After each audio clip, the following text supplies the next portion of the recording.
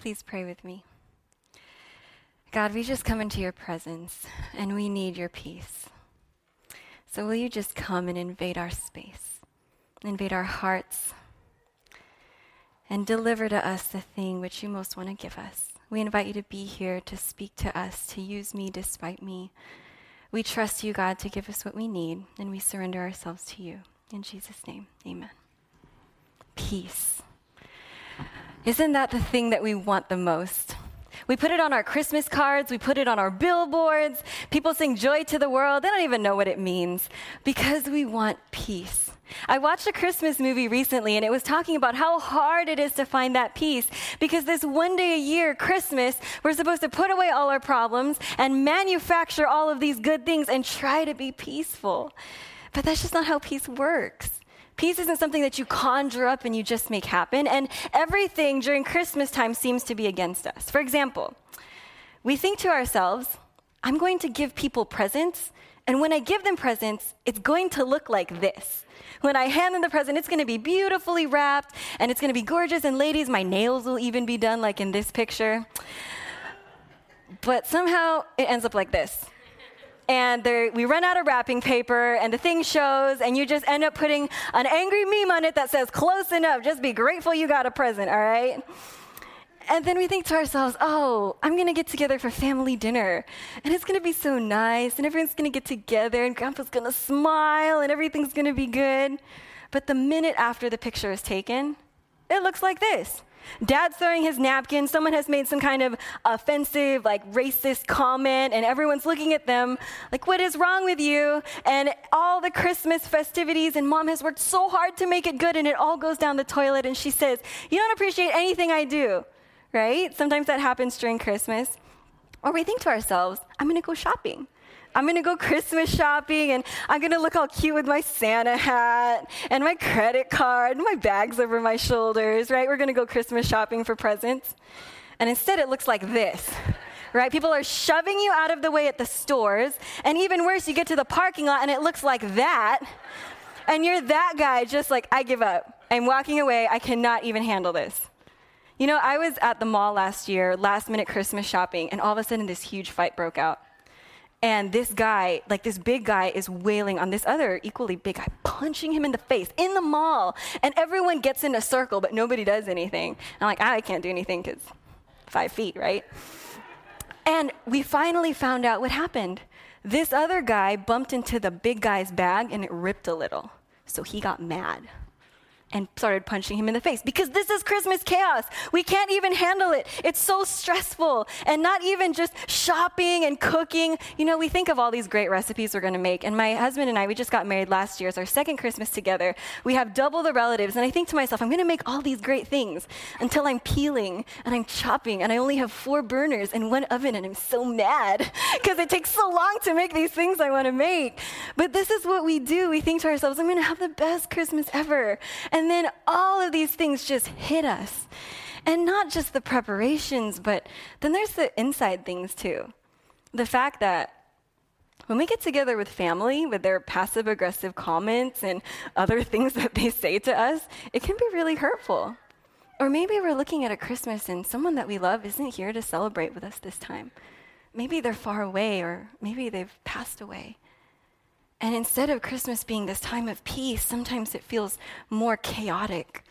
And everything is inconvenient, and it's stressful and unplanned and lonely and scary and dysfunctional. And somehow peace in the midst of all of those things just does not seem attainable. So how is this possible? It says in the Bible that we're supposed to have peace, that God came to earth to bring peace. But why is it then that there is so much chaos? Today, I want to invite you to look at the Christmas story with me. Once again, a familiar story, maybe you've heard many times, but to look at it with new eyes. Only one time in the Christmas story is peace mentioned. I don't know why we make it such a big deal now, because the one time it's mentioned, it doesn't even mean what we think it means. So I invite you to come with me to the Christmas story and look at all the chaos that happened when Jesus came into the world. And maybe how Mary and Joseph and all those people who experienced chaos, maybe how they dealt with it is a little bit of how God invites us to deal with all of the Christmas and holiday stress and chaos in our lives. So I invite with you to turn to me to the book of Luke chapter 1, and we will start with verse 28. Luke chapter 1, 28. It reads, "The angel went to her and said, 'Greetings, you who are highly favored. The Lord is with you.' Mary was greatly troubled at the angel's words and wondered what kind of greeting this might be. But the angel said to her, 'Do not be afraid, Mary. You have found favor with God. You will conceive and give birth to a son, and you are to call him Jesus. He will be great and will be called the Son of the Most High. The Lord God will give him the throne of his father David, and he will reign over Jacob's descendants forever. His kingdom will never end.'" Imagine if an angel shows up to you and says, "You know that long-awaited Savior you've been waiting for thousands of years? You're the one. You're the one who's going to deliver him." To us, because we so have heard of Mary being very revered, we might think to ourselves, "Oh, that would be great. That would be awesome." Except that wasn't Mary's response. She was greatly distressed and troubled, which tells me that sometimes God comes into our lives and it's not peaceful. Sometimes he shows up and starts saying stuff that stresses us out. He points out things that are going on in our lives and says, "I have something different to offer you, but it's not going to be easy." But he gives us an assurance. So before we go into this story where the real chaos begins, God has an assurance for you and for me. He says, "Don't be afraid, because you are highly favored. You are so beloved by God. So in what you're going through, that favor will not go away, and I am with you." That's always his promise. You are favored no matter what you do. You can't make me stop loving you. And I am with you. No matter what chaos you face, no matter what risks you take, no matter if you fail and what you go through, I am with you. And she needs to hear this because she's about to take on some serious risk. It's more than just that she was a teenage mom and people were going to think badly of her. In this time and space, she's engaged to Joseph, and an engagement at that time was just as binding as a marriage. They would have to actually get divorced. And it's not like how people get divorced now when the two make a decision. Divorce was a family affair. It's something of shame. And more than that, in the book of Deuteronomy, what it tells us is if she is found pregnant outside of marriage, Joseph has the right to expose her to the entire community and stone her to death. That is the punishment. He has every right to drag her in front of everybody and say, "This woman, we had a contract. 1 year, I've been building a house. I've been getting ready for our future. I've been planning what our lives are going to look like, and she messed it up." He has every right, according to Scripture, according to the law, to put her to death. That's what she's risking. And God comes to her and says, "Risk all of it. I know that you had plans for your life. I know you were going to get married and have 2.5 kids and live life happily ever after. But I invite you right now to do something different." And yeah, he explains it to her, but we never understand stuff God explains to us. Let's get real. And I mean, the whole time that she's raising Jesus, she doesn't even know what she's doing. She's confused about him being about his father's work. She never really understands what her role is. So God asks her to give up her future, give up her dreams, give up her security, put her life on the line to say yes to him. This is the invitation that God gives to Mary. And she has a question. "How will this be, since I'm a virgin?" And the angel answered, "The Holy Spirit will come on you, and the power of the Most High will overshadow you. So the Holy One to be born will be called the Son of God." And this is part of it. When God comes into our lives, he's not saying, "Hey, can I be your sidekick? Hey, can I be your co-pilot? Hey, can I be part of your party?" No. He says, "When I show up, I'm the king above all kings. Will you allow me to overshadow you? Will you let me be the biggest thing in the room? Will you let my glory be the thing that's most important?" He says the power of the Most High will overshadow your life. That's the invitation he has for us today. And this was her answer in the face of all of that risk and all of the things that she might face. She says, "I am the Lord's servant. May it be to me as you have said." This is such an incredible statement of faith. Could you make it? I don't think I could.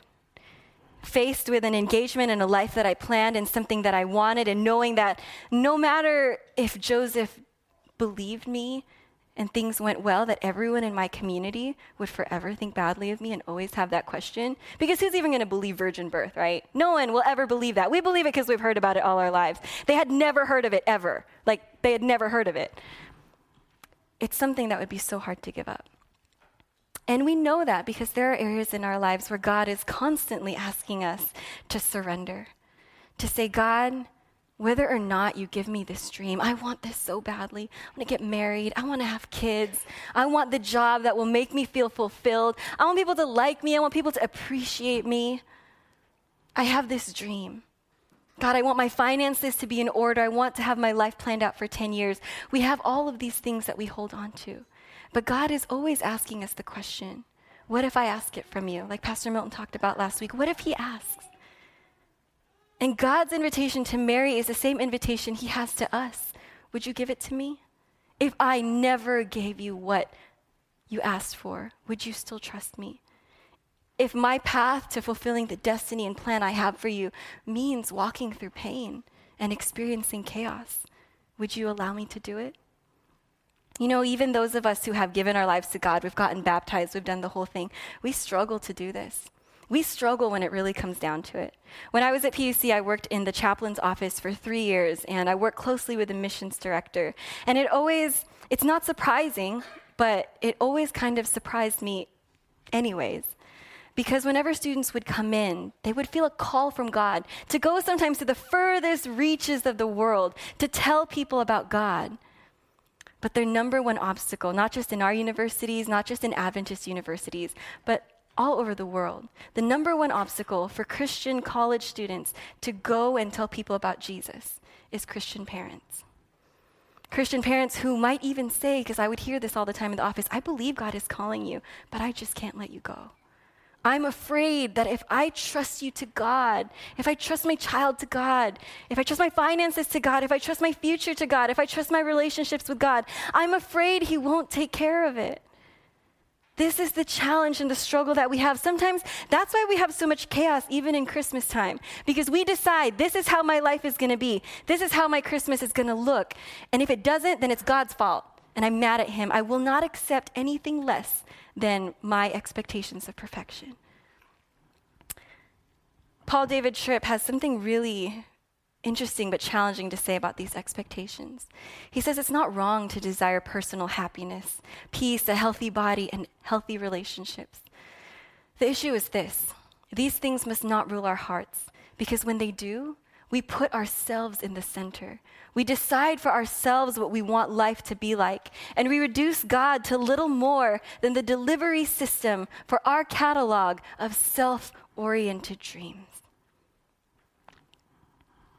Friends, this is what happens when we have areas of our lives that we don't want to surrender to God, even good areas. They become our idols. They become the thing that blocks us from God, that blocks us from receiving peace. We are kidding ourselves if we think that we're going to have God's peace this Christmas when we are knowingly and willingly withholding something from him. And sometimes that even means the very life and existence that we live. What if God said, my plan for you right now is for you to experience this and to hurt? What if God said, my plan is for chaos and for difficulty because I'm taking you somewhere greater than you could ever imagine? Would we say yes? And this is the challenge that he has for us. But the problem with it is that if Mary had never surrendered to God's plan for her life, Jesus would not have been born. At least he would not have been born through her. Surrender always, always, always precedes Jesus' appearance into our lives. Without surrender, without Mary's surrender, Jesus could not have been born through her. And without our surrender of those things and those idols that we love so much, without our surrender, God can never come into our lives and give us the peace that he so badly wants to give us. Sometimes we tell ourselves that surrender is like defeat. Well, if I surrender, like you put up your hands and you surrender to someone, but it really isn't defeat. Surrendering to God is allowing him to empower us with all the good things and power that he has to live the lives that he wants. In fact, E. Stanley Jones says, if you don't surrender to Christ, you surrender to chaos. However, the good news is that if you have surrendered to God, you don't have to fear the chaos that ensues from surrendering to anything else. You know what this tells me? There will always be chaos. Whether or not we surrender to God, we'll surrender to something. We're going to surrender to our ego or our desire to be rich or our fear of what people think of us and the opinions of others. We will always surrender to something. But when we surrender to God, we don't have to fear the chaos that comes from surrendering to anything else. But you know what? Just because you surrender to God doesn't mean that there's not going to be chaos. Because as difficult as this was for Mary to surrender, she's probably thinking to herself, I surrendered, nothing's going to be good. But that's not what happened. And we know because in the book of Matthew, it tells us Joseph's story. And this is what it says, Matthew 1:19 through 21. Joseph finds out that she's pregnant. And it reads, because Joseph, her husband, was faithful to the law and yet did not want to expose her to public disgrace, he had in mind to divorce her quietly. But after he had considered this, an angel of the Lord appeared to him in a dream and said, Joseph, son of David, do not be afraid to take Mary home as your wife, because what is conceived in her is from the Holy Spirit. She will give birth to a son, and you are to give him the name Jesus, because he will save his people from their sins. I love Joseph. He's so the forgotten guy of the Christmas story. He doesn't even have any talking parts. But this is a man of God. This is a man of God. And we know this because it says that he was faithful to the law, and yet he didn't want to expose her. What this tells me, a lot of times when, we watch the Bible movies, the angel shows up to Mary, and then she gets pregnant, and then she goes and sees Joseph. It seems like it happens really fast. But what this tells me is that there was a significant period of time between when the angel showed up to Mary and when the angel showed up to Joseph. And in that space and time, Joseph had no reason to believe that Mary hadn't cheated on him. He had no reason to believe that he hadn't been betrayed. And I think to myself, God could have come in this space and he could have shown up to them at the same night and made everything good. God totally could have lessened his anxiety. But friends, God's number one priority is not to lessen our anxiety. God's number one priority is not to make us comfortable. It might be our number one priority to avoid pain, but God's number one priority is to make us more like him. The thing that God wants most is for our character to reflect his. And for Joseph, this space and time of Joseph believing he was betrayed and trying to figure out what to do, he had enough time to think about what he was going to do. This space and time was so important for Joseph, because it was going to reveal what kind of man Joseph was. I believe God was testing this man. Of all the men in the world that would ever live in the world, this is the man that God chose to raise Jesus.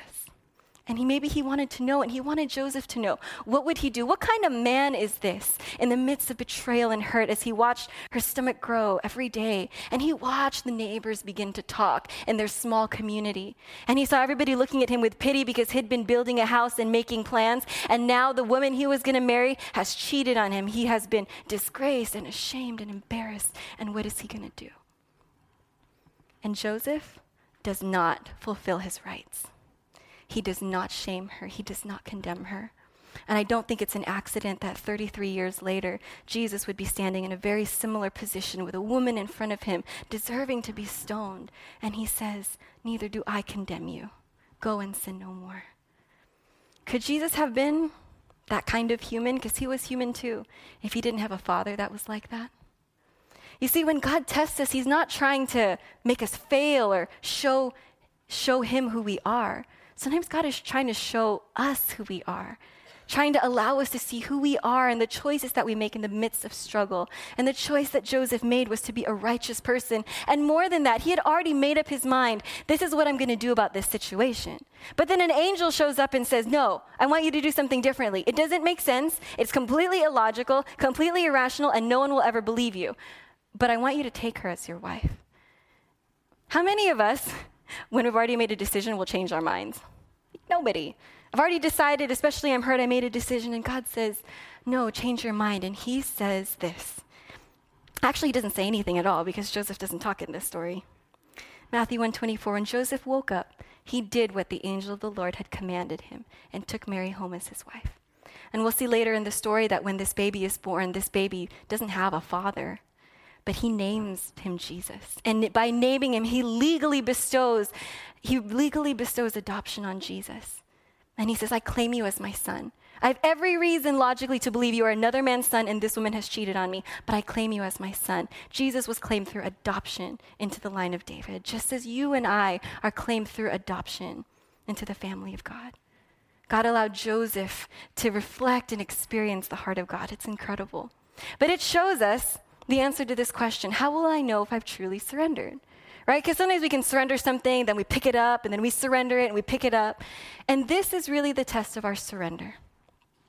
The test of our surrender is obedience. When we have surrendered to God, and God makes clear to us what he wants us to do, because God is clear. He's not playing games. He's not trying to mess around with you. The times that he seems silent, it's for a purpose too. When we hear from God, the test of our surrender is our obedience. Obedience, an act or instance of obeying, submission to another's authority.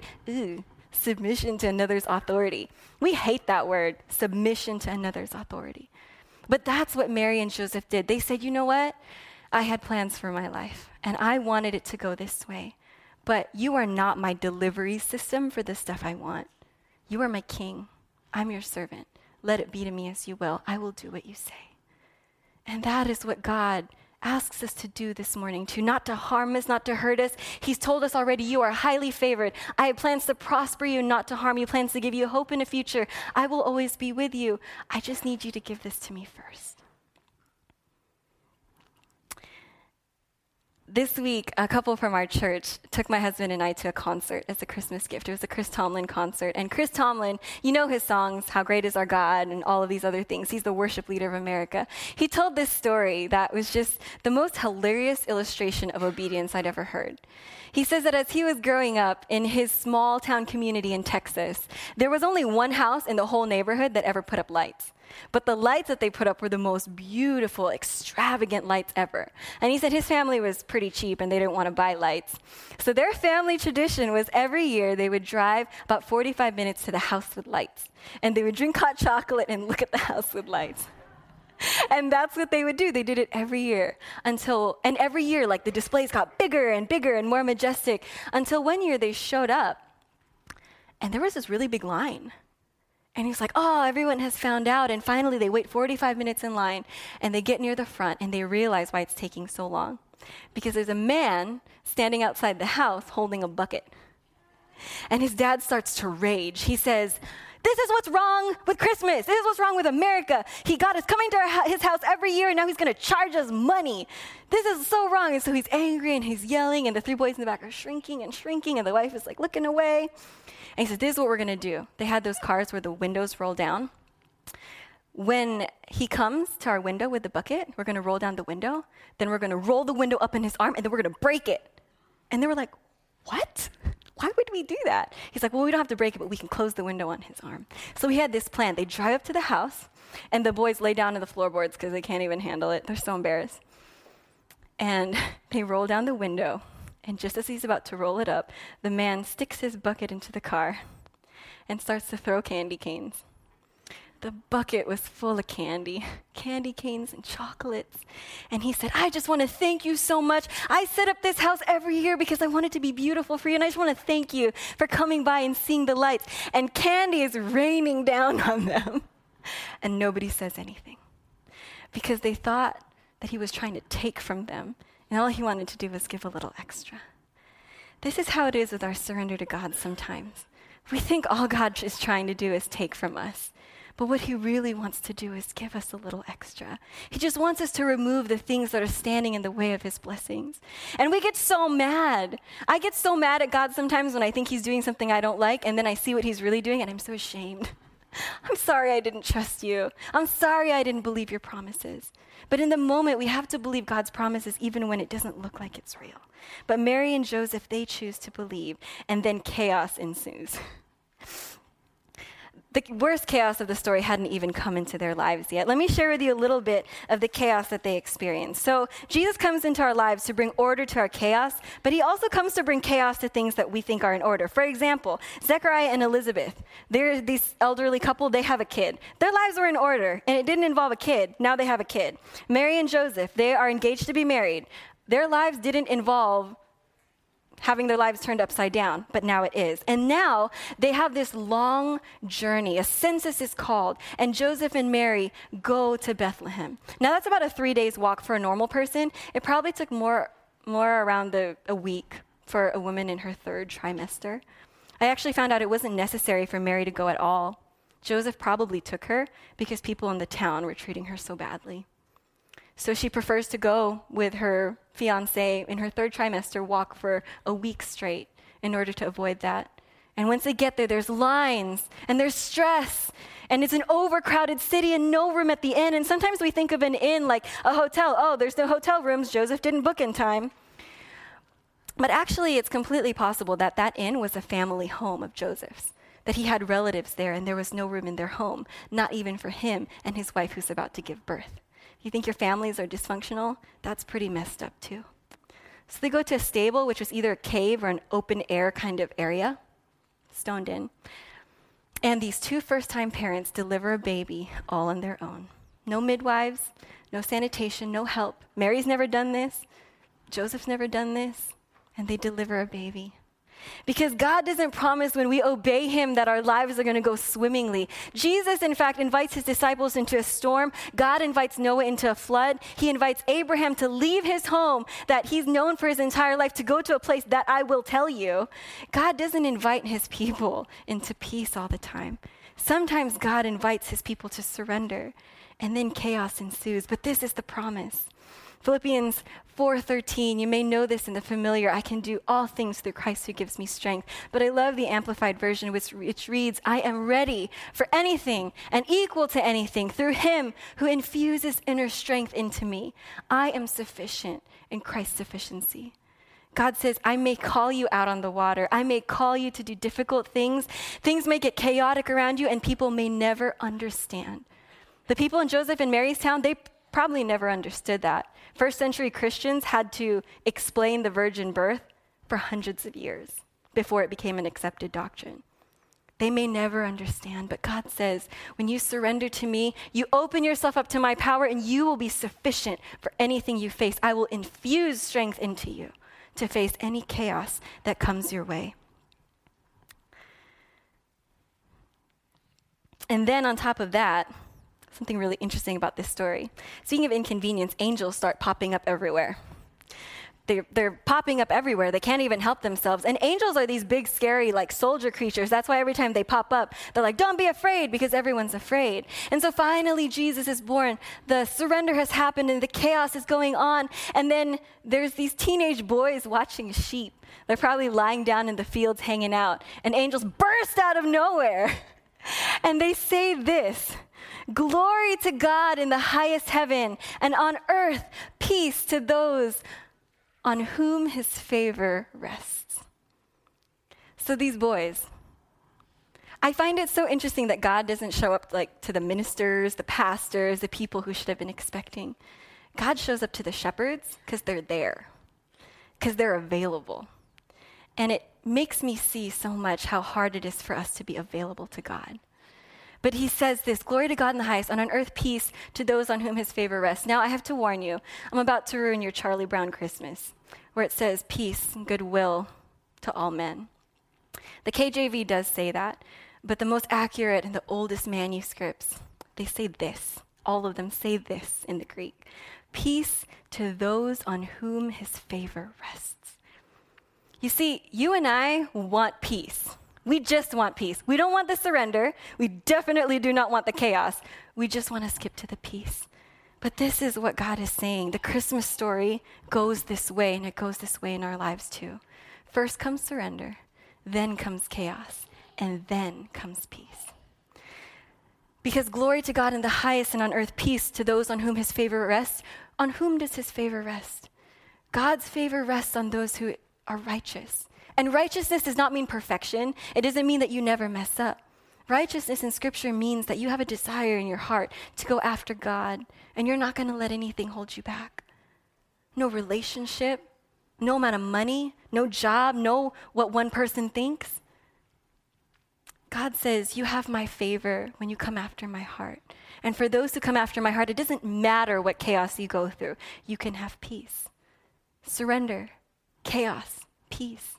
If we're unwilling to experience the first two, then we can have the answer for why it is so difficult to find peace, not just in this season, but in our lives. See, peace with God doesn't mean that nothing ever goes wrong in our lives. It actually means that all is right between you and God, and all is right in your soul. That no matter what you face inside you, you know that you have a rock and a God who is infusing peace into you. There's none of that chaos and frenzy and fear and worry about what's going to happen, because you know that no matter what you face, even if God takes it all away, He is your God. He's not your delivery system. He's your King. He's powerful and in charge. That is what peace means. And that is the peace that God offers to us this year. He offers it to us as we look forward into 2016 with our fears and concerns for what could happen. And He offers it this Christmas season. Will you surrender to me? Will you step into the chaos? If God calls you to go spend time with that person that sometimes does say that stuff that offends you, if He tells you to go to the family party because the reason they are so miserable to you is because they do not know the love of God, even if they are Christians, if God calls us to forgive, to step out, to take a risk, will we do it? God says, please do it. I'm not trying to take from you. I'm trying to give to you. I'm trying to give to you peace that all the money and all the stuff and everything you can order in your world, you can never achieve this kind of peace except through surrender and going through the chaos with me. Keep the chaos in your Christmas. What I've been practicing as I've been preparing for this sermon is when stuff gets chaotic and I get really stressed out, instead of doing what I usually do, which is try to fix stuff and manipulate the situation so it can work out well, I've just been saying, God, I surrender to you. You're in the midst of this chaos, so I accept it. Right now, what just happened, that really hurt. But you have plans to make that work out good. God, I don't understand why this is happening, and I wish it was better. But I trust you. You're my God. So I surrender to you, and I ask you to be with me in the midst of this chaos. This morning, as the band comes forward, I want to invite you to surrender to God and to the chaos that He might want to bring into the things that we think are ordered in our lives. Bring so that He can bring us peace.